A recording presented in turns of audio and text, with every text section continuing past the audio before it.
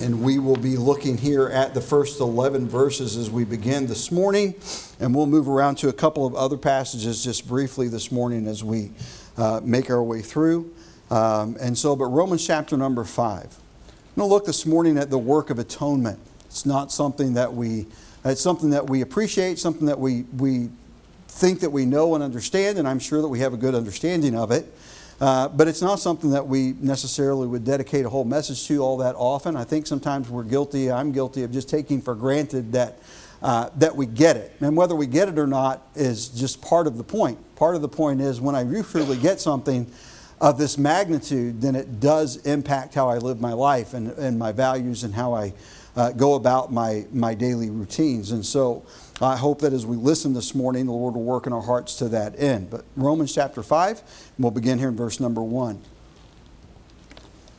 Therefore, being justified by faith, we have peace with God through our Lord Jesus Christ, by whom also we have access by faith into this grace, wherein we stand and rejoice in hope of the glory of God. And not only so, but we glory in tribulations also, knowing that tribulation worketh patience, and patience experience, and experience hope. And hope maketh not ashamed, because the love of God is shed abroad in our hearts by the Holy Ghost, which is given unto us. For when we were yet without strength, in due time Christ died for the ungodly. For scarcely for a righteous man will one die. Yet peradventure for a good man some would even dare to die. But God commendeth His love toward us, and that while we were yet sinners, Christ died for us. Much more then, being now justified by His blood, we shall be saved from the wrath through Him. For if when we were enemies, we were reconciled to God by the death of His Son, much more, being reconciled, we shall be saved by His life. And not only so, but we also joy in God through our Lord Jesus Christ, by whom we have now received the atonement. And again, this morning I want to speak on this thought, the work of atonement. Let's pray. Father, thank you again for this time. Thank you for your atoning work on Calvary's cross. Lord, may we learn to understand and appreciate the sacrifice that you made. May we, Lord, not merely accept it and then waste it, but may we live lives in which you can be honored and glorified because we understand the sacrifice that you made. May we be willing to make a sacrifice of our lives back to you as a gesture of our love as well. Lord, help us this morning. And Lord, I pray that you'd speak to our hearts now. In Jesus' name, amen. When you look here, he begins with the word therefore. And you look back into chapter 4, and Paul uses Abraham pretty extensively throughout the 4th chapter of Romans to make the case that salvation is not by works, it's not by the law, it's not by what we've done. And really the case that he's making is that this is not new. This is not something that is unusual or should be hard for the minds of his readers to understand. He's saying it's always been this way. Abraham was not justified by his works. Abraham was justified by faith. And so they're living in a time where so much emphasis is on the works of the law. But from the beginning, before the law, man was reconciled to God, was redeemed to God by placing their faith and trust in Him. And so we believe in their time, they placed their faith and trust looking forward to the cross and God's finished work, Christ's finished work there, whereas we look back to the cross. But his faith was in God, and righteousness was imputed to Abraham because of his faith, not because of his works. Now, obviously, his faith produced a lot of works, but the works were a production of the faith and not the other way around. So therefore, being justified by faith, we have peace with God through our Lord Jesus Christ. Isn't it a wonderful thing to have peace with God? To not have to live looking over our shoulder, wondering if I died right now, how would I end up? Not having to get in a car every time you get on the highway and wondering if I don't make it to my destination, what's going to be my eternal state. we can live in peace knowing that we have salvation as a gift from God through Jesus Christ, that He, in His grace, has sacrificed Himself and made available to us salvation. And if we will exercise our faith, then He gives us this wonderful gift. By whom we also we have access by faith into this grace wherein we stand. Not only did He give us salvation, but He gave us stability in life. Access by faith in His grace, we have the ability to stand. We have the ability to stand strong in the faith, strong in the Word of God, to not live under the control of our sin or our old nature, but to live a victorious life governed and led by the Holy Spirit of God. And so by whom also we have access by faith into this grace wherein we stand and rejoice in the hope of glory. And so we talk about Jesus Christ being the hope of glory, and then he elaborates on that. And not only so, but we glory in tribulations. Now, he's not saying I'm excited that I'm suffering. He's saying that the result of my tribulation is knowing that tribulation works patience. So that in my suffering, God is working in me. And as God is working in me, then I gain that patience. That patience gives me experience, and experience strengthens, builds, and fosters my hope in Christ. Then put it this way. I can intellectually say, I believe that Jesus will keep His word to me, or I can, by a long life of experience in Him, rest and have hope that He will do because He has already been doing. We all have people in our lives that we would look at and say, you know, if the chips are down, that's the last person I'm going to call because they never come through. Then we undoubtedly have some people in our lives that sometimes they come through and sometimes they don't. And if we're very fortunate, we have someone in our life, humanly speaking, that we know that no matter where we are, no matter what we're going through, that if we call them, whatever it takes, they're going to get there. We just believe that. We don't worry about it. There are people that you call and you don't wonder whether or not they're going to be too busy or whether they're not going to be able to do something about it. You just know that they're going to be there. That's essentially what he's talking about here. I know who not to call when there's an emergency. And I, as a pastor within our church, I know if there's certain things, if there's certain emergencies, okay, I want to call this person and not this one. Something else comes up and then maybe a different call list depending on what the circumstance is. And then there are some people that if I needed help with something church-wise, I wouldn't call them no matter what because I don't want to waste my time. I know they're not going to come through. And then there are other people that I could call, and even if they don't know what to do, they're going to figure it out because they just want to make a difference. And I know that no matter what, I can count on them to rise to the occasion, to sort something out, to enlist more help, to do what's necessary. How do I know that? Because after nearly 9 years of being the pastor here, I understand and know who comes and who doesn't, who helps and who doesn't help, who's willing and who's not, who's able and who's not. All of those things factor in. And after 9 years of experience, I've learned when this comes up, that's my guy. I can put my faith in that, my confidence in that, my hope in that. Why? Because they've proven over and over and over again that whenever there's a need, they rise to the occasion.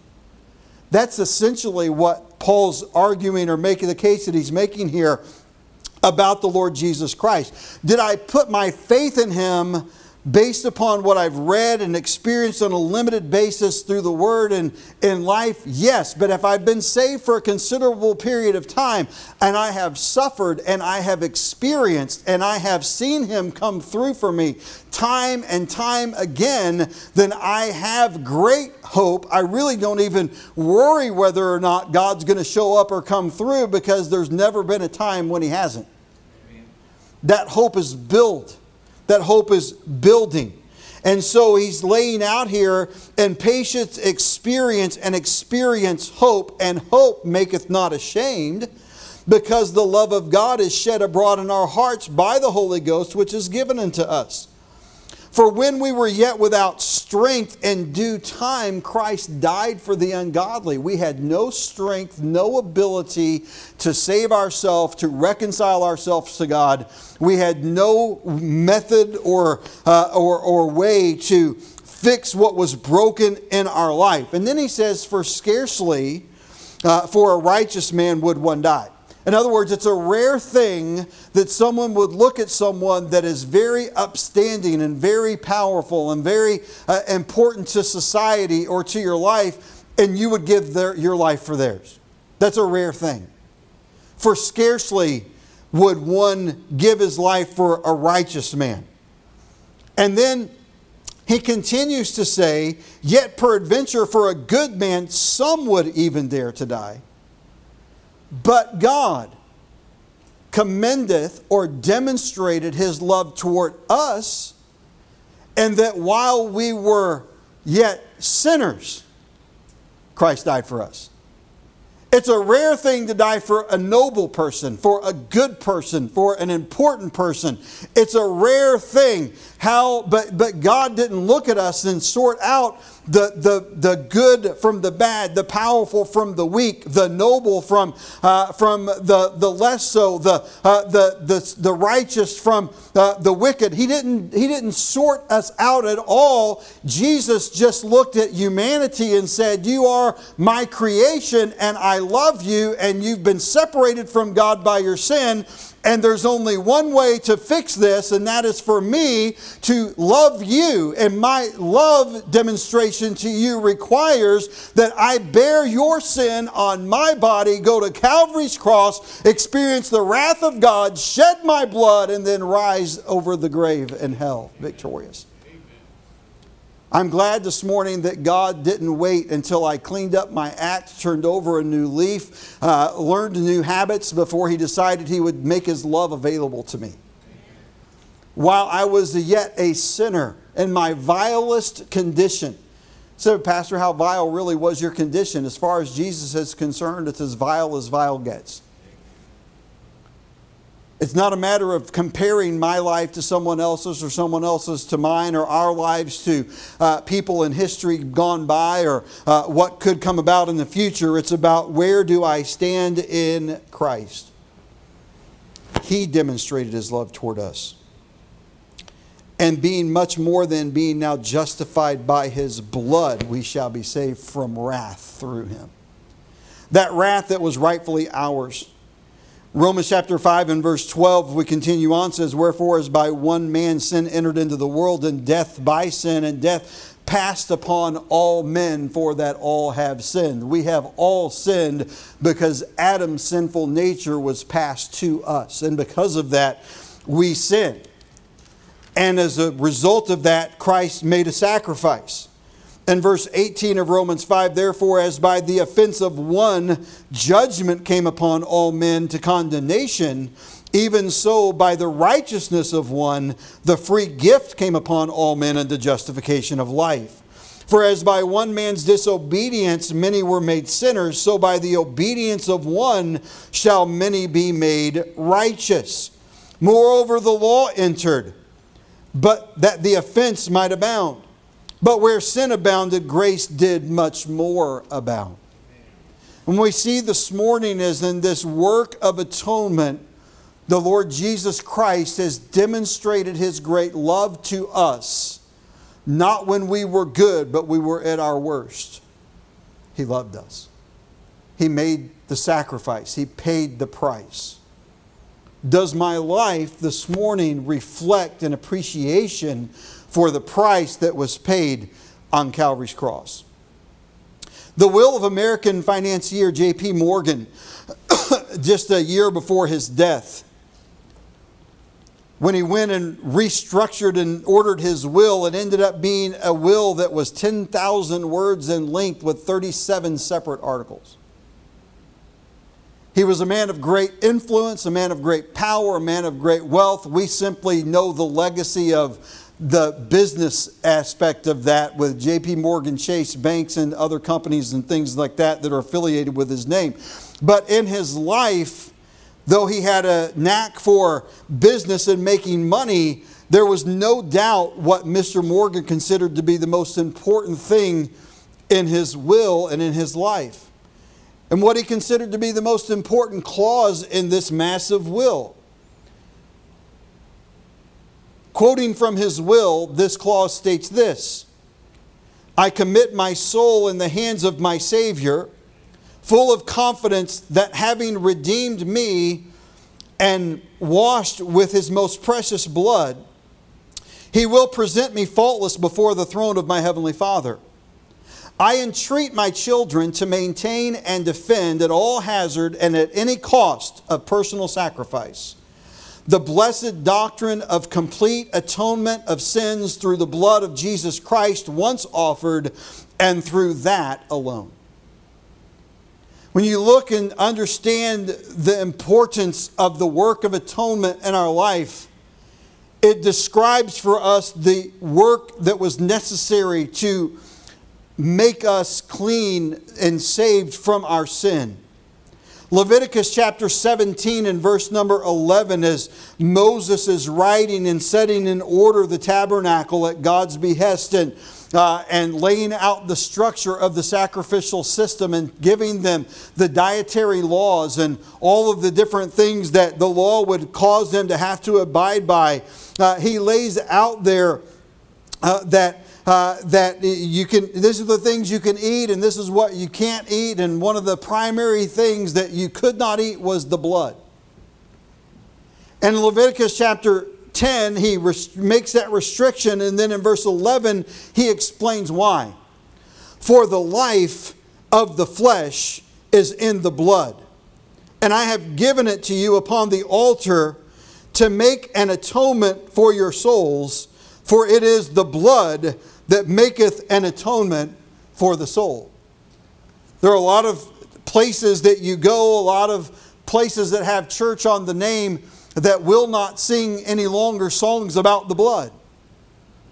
Without the blood, there is no remission of sin.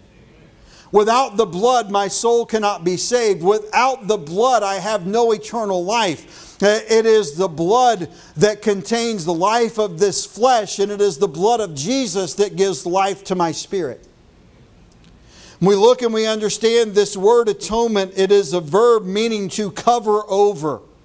So the Old Testament meaning of this word, and you see it used frequently in the Old Testament in one form or another, means to cover over or to propitiate, to pacify. They celebrated on Yom Kippur, the Day of Atonement. The high priest would go into the tabernacle and bypass the regular altar that was there, and then wash at the laver as he entered into the holy place. And when he went into the holy place and made his way past the table of showbread to the right and the lampstand to the left, and came to the curtain and the altar of incense that separated the holy place from the Holy of Holies, which contained the Ark of the Covenant, he would offer once a year sacrifice, first to make atonement for his own sin and then to make atonement for the nation. He would step behind that curtain, look at the altar, the Ark of the Covenant, and sprinkle that blood and sacrifice, which God would accept on the mercy seat, the lid of the ark with the cherubim with their wings set back, known as the mercy seat. And as he made that sacrifice for another year, the sins of the nation were covered. And it was a temporary pacification of God's wrath upon the sin of the people until the Lord Jesus Christ made a final atonement at Calvary's cross. You look at the word and you break it down into syllables, it means at one-ment. And so just hyphenate it out, at one meant. What it's saying is that atonement makes me at one again with God. When God created man, they were one, created in the image of God, walking in fellowship with God in the garden. Sin separated, sin divided, sin made us the enemy of God. But atonement brings us back into fellowship with God and makes us one again with Him. We speak about atonement, we're talking about the process of bringing those who are enemies into harmony and unity again with the Father. That is the work of the Lord Jesus Christ. Interestingly enough, the word atonement occurs many times in the Old Testament. In the New Testament, you only find it once. The central tenet of our faith, that which we have no salvation without, only in Romans chapter 5 and verse 11 is the word atone, atoned, or atonement used. I was a little bit surprised when I was studying and researching that was the case, and I did my best to find it somewhere else located in the New Testament, and it's nowhere to be found. Yet it is of utmost importance. We have now received the atonement. And something that's so vital, something that's so crucial to us, may we understand and see first of all this morning that there was a plan for our atonement. That God did not create us understanding and knowing that we would sin and predetermine that we would just be wiped away and cast aside for all of eternity. He deemed us valuable enough to make the sacrifice of our redemption and to make the work of our atonement worth the sacrifice. That's how valuable we are as a race of people to God. Worthy of that sacrifice. A willingness to take and sacrifice His own Son, Jesus, on the cross for the most reprehensible of all humanity. A plan for atonement. That plan, though is extensive, this morning we'll look at just a couple of the primary aspects that made Him a worthy lamb. Number one, we see that in that plan of atonement that He was the God-man. He, as God, understands God. He, as God, is able to understand what price has to be paid and what has to be resolved. And so Jesus, as part of this plan, is conceived miraculously by a young virgin girl as a sign of God's moving. And the only person in all of humanity born without a sinful nature. Adam was created and chose to sin. The only other person ever brought in such a state is the Lord Jesus Christ. No sin nature outside of the garden. We all have it, but Jesus doesn't. He has a human mother. He is 100% man. But He has a heavenly Father only. 100% God. The God-man is able to do what no other man can do. The Bible tells us in John's account that in the beginning was the Word, and the Word was with God, and the Word was God. The same was in the beginning with God.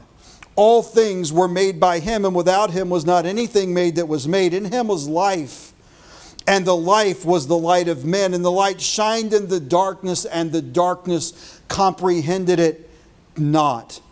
He was in the world in verse 10, and the world was made by Him, and the world knew Him not. In verse 11, He came into His own, and His own received Him not. But as many as received Him, to them gave He the power to become the sons of God, even to them that believe on His name. Verse 14, and the Word was made flesh and dwelt among us. And we beheld His glory, the glory of the only begotten of the Father, full of grace and truth. And what I'm saying this morning is that Jesus is the one central, unique person and God in all of eternity that was able to reconcile sinful man to a holy God. It took all of His humanity and it took all of His godness to bring us together. There was a plan.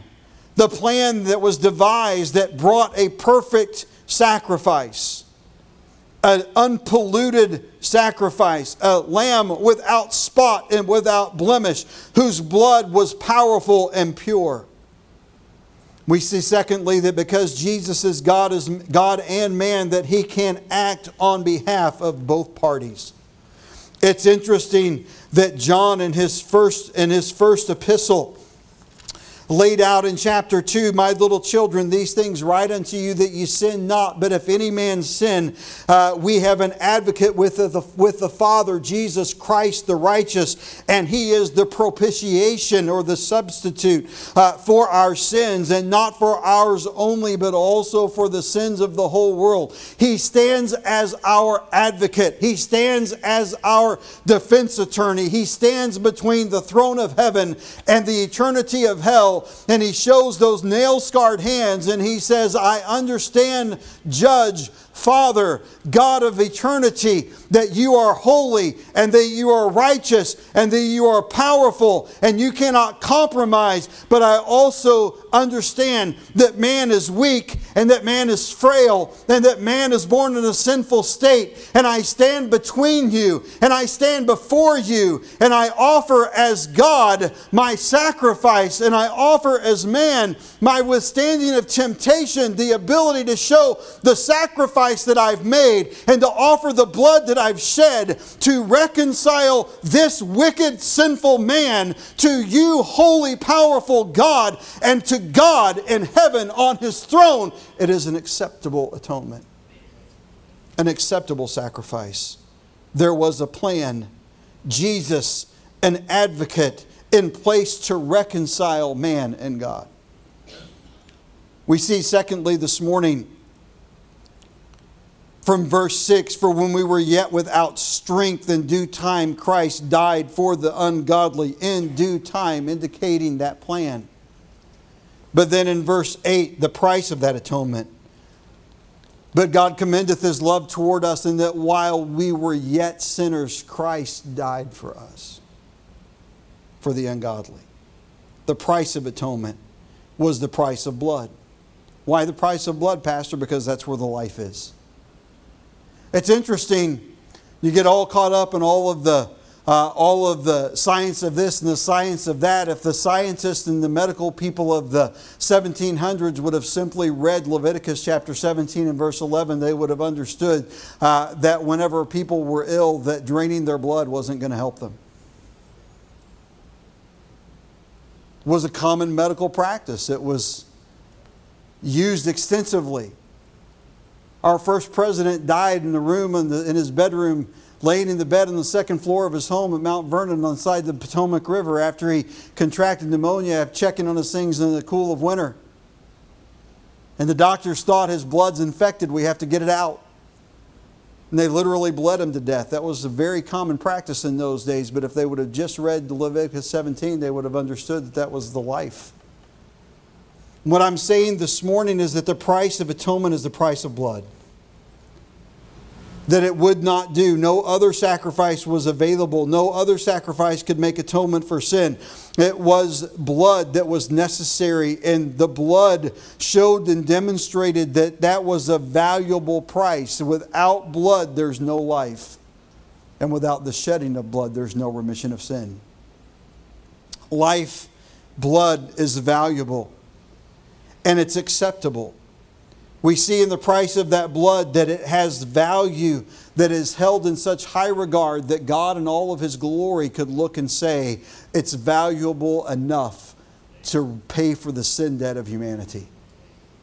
And He said, it's precious enough that I can accept it.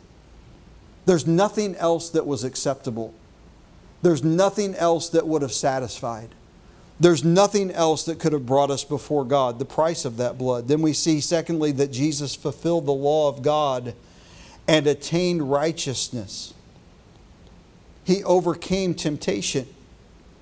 He was obedient to the will of God, even unto death. He was willing to pay that price and do what was necessary. And He didn't have to do it over and over again. The animal sacrifices had to be repeated every year. Lesser sacrifices had to be made for lesser offenses all throughout the year along the way. There were much blood shed over the centuries to signify and symbolize what Jesus would do on Calvary's cross. Hebrews chapter 9 and verse 22 tells us, "And almost all things are by the law purged with blood, and without the shedding of blood there is no remission. In verse 24 it says, "For Christ is not entered into the holy places made with hands, which are the figures of the true, but into heaven itself." Listen, He's a high priest that He doesn't have to go to the symbol of God at an Ark of a Covenant in the holy place, in the Holy of Holies of the temple or the tabernacle. He's come straight to the presence of the throne of God, now to appear in the presence of God for us.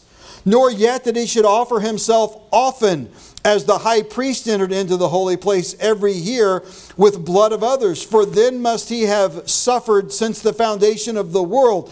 But now once in the end of the world hath He appeared to put away sin by the sacrifice of Himself. And as it is appointed unto men once to die, but after this the judgment, so Christ was once offered to bear the sins of many. And unto them that look for Him shall He appear the second time without sin unto salvation. In chapter 10. In verse 10 it says, "By the which will we are sanctified through the offering of the body of Jesus Christ once for all." One time. One sacrifice. A high price. A valuable, acceptable sacrifice that did not cover my sin. It eradicated my sin. My bill, my sin debt to God. It's not that it's been forgiven. It's not that it's been forgotten. It's not that it's been written off. It's that it's been paid in full. Now I understand that God cast our sin as far as the east and the west and doesn't reflect on them. He buried them as deep as the deepest sea. But when it comes to the idea of atonement, the debt has not been suspended, belayed, hidden, or forgotten. It has been paid in full. That's how precious, that's how powerful the blood of Christ, the price of atonement, that high price that only God could pay. Thirdly, we see the performance of that atonement. What is it to accomplish? And I'm telling you this morning, it is to accomplish more than just salvation in mankind. Notice in verses 9 and 10, he says, "Much more than being now justified by His blood. Because now I am justified, standing before God, just as if I had never offended Him or sinned against Him. We shall be saved from wrath through Him," through Jesus. "For if when we were enemies, we were reconciled to God by the death of His Son, much more being reconciled, we shall be saved by His life." Now we've already been saved from wrath. Now we're being saved from our sinful nature. He did not simply merely say, "I'll pay for your sin and bring you to heaven. Good luck until you get here." He said, "I'm giving you the Holy Spirit of God, and He is living within you. And the salvation that I give, the atonement that I offer, the sacrifice that I've made has paid your debt to God, but it's also set you free from the power of sin in the flesh." The performance of atonement. He bore the righteous judgment of sin once for many. And our sin was not condoned but judged. We live in a time where if our excuse is good enough, then we think that we've been absolved of any responsibility. For generations, we've been teaching children that as long as you've got an excuse, it's okay. But when it comes to sin and when we stand before God, it's not okay.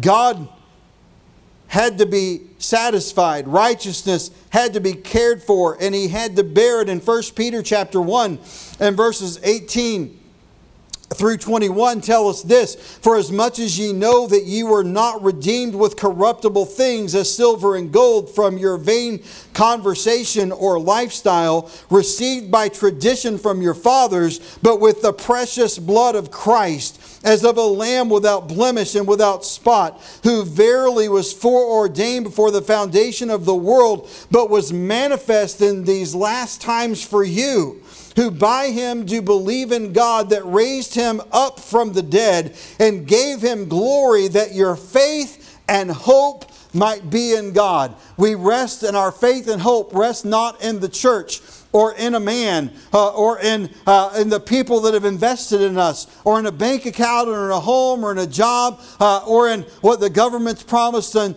whenever we reach retirement age, our faith and our hope is in the Lord Jesus Christ. For Him to perform in us that work that He's begun. To realize, as Ephesians chapter 2 and verse 10, or 10, 11, 12 tell us, that we are the workmanship of the Lord Jesus Christ. That it is the power of that atonement, the performance rather of that atonement that is working in us, that has not merely saved our soul, but has made it possible for us to live victoriously, pleasing to God, making a difference for God, and showing the love of Christ to others, and investing in teaching and training them to follow Him for a lifetime. It is the performance of that atoning act of Christ. Then lastly this morning, fourthly, the power of that atonement. In verse 11, he says that not only so, but we also joy in God through our Lord Jesus Christ. I'm telling you tonight, or this morning, that without Christ, we have no reason to find joy. We can find temporary appeasement. We can find temporary happiness. We can laugh at things that come up. We can forget about our problems and distresses. But in Christ, we have joy. Outside of Christ, I can find some distraction. But in Christ, in the midst of the worst of life, I can find joy in His presence. The power of atonement was the power for Him to rise from the grave. The power for Him to conquer death and hell. To rise with the keys, power over sin and death. The power of atonement was the power that sinners who were judged in Him are then victoriously renewed through Him. When we look at ourselves and we have stood judged, but Jesus stood between us and the judge and paid the price and argued the case, and in Him the payment was made and victorious life was given. We were reborn. We were renewed. We were regenerated before the Father. As we look this morning at what Jesus done in the work of atonement, He has taken us who were helpless and who were hopeless. He was taking that which was worthless and that which was disgraced. And He has said, I have a plan for you. And that plan is going to require that I pay a high price. And though you're in a vile condition, I look not at what you are, but what I can make out of your life. And I deem you worthy of my sacrifice. And He paid the price of that atonement. And He performs that atonement in us. There's nothing that we can do outside of placing our faith in Him and then yielding ourselves to Him to do His work. And there is the power of that atonement. The power to take a vile, reprehensible, corrupt vessel, to cleanse it, to purify it, and to use it in a way that brings honor and glory to the one that I once disgraced. To be made at one-ment with God. To be made the friend of one to whom once I was an enemy. To take everything that was wrong and to have it set right, not by anything that I've done, but by everything that He's done. That, my friends, is atonement. We have the power to live victoriously in Christ, but are we? Because of His atoning work, we have the ability to be different, but are we? I would argue this morning and hope that as we have been reminded of the price that Jesus paid, that we would come to the realization that this great sacrifice that He made makes our sacrifice, the sacrifice that He calls for, a small price, a reasonable price. To give my life a living sacrifice for Him. To let Him live vicariously through me. To let Him continue to mold and shape me into His image. To let Him do in and through me what I cannot. To take my will and to lay it aside like Jesus took His own will and laid it aside that the will of the Father might be done. We have that ability this morning if we'll just yield ourselves to Him because of His atoning work. But are we? Have we? Will we? Will we say, God, you made atonement for me, thank you. I'll take your salvation, but I'll see you when I get there? Or would we say, Father, as I realize my weak state and your great sacrifice, how could I do anything but live for you in return? Why, Pastor? Because He paid the price of blood. He made atonement for you and for me.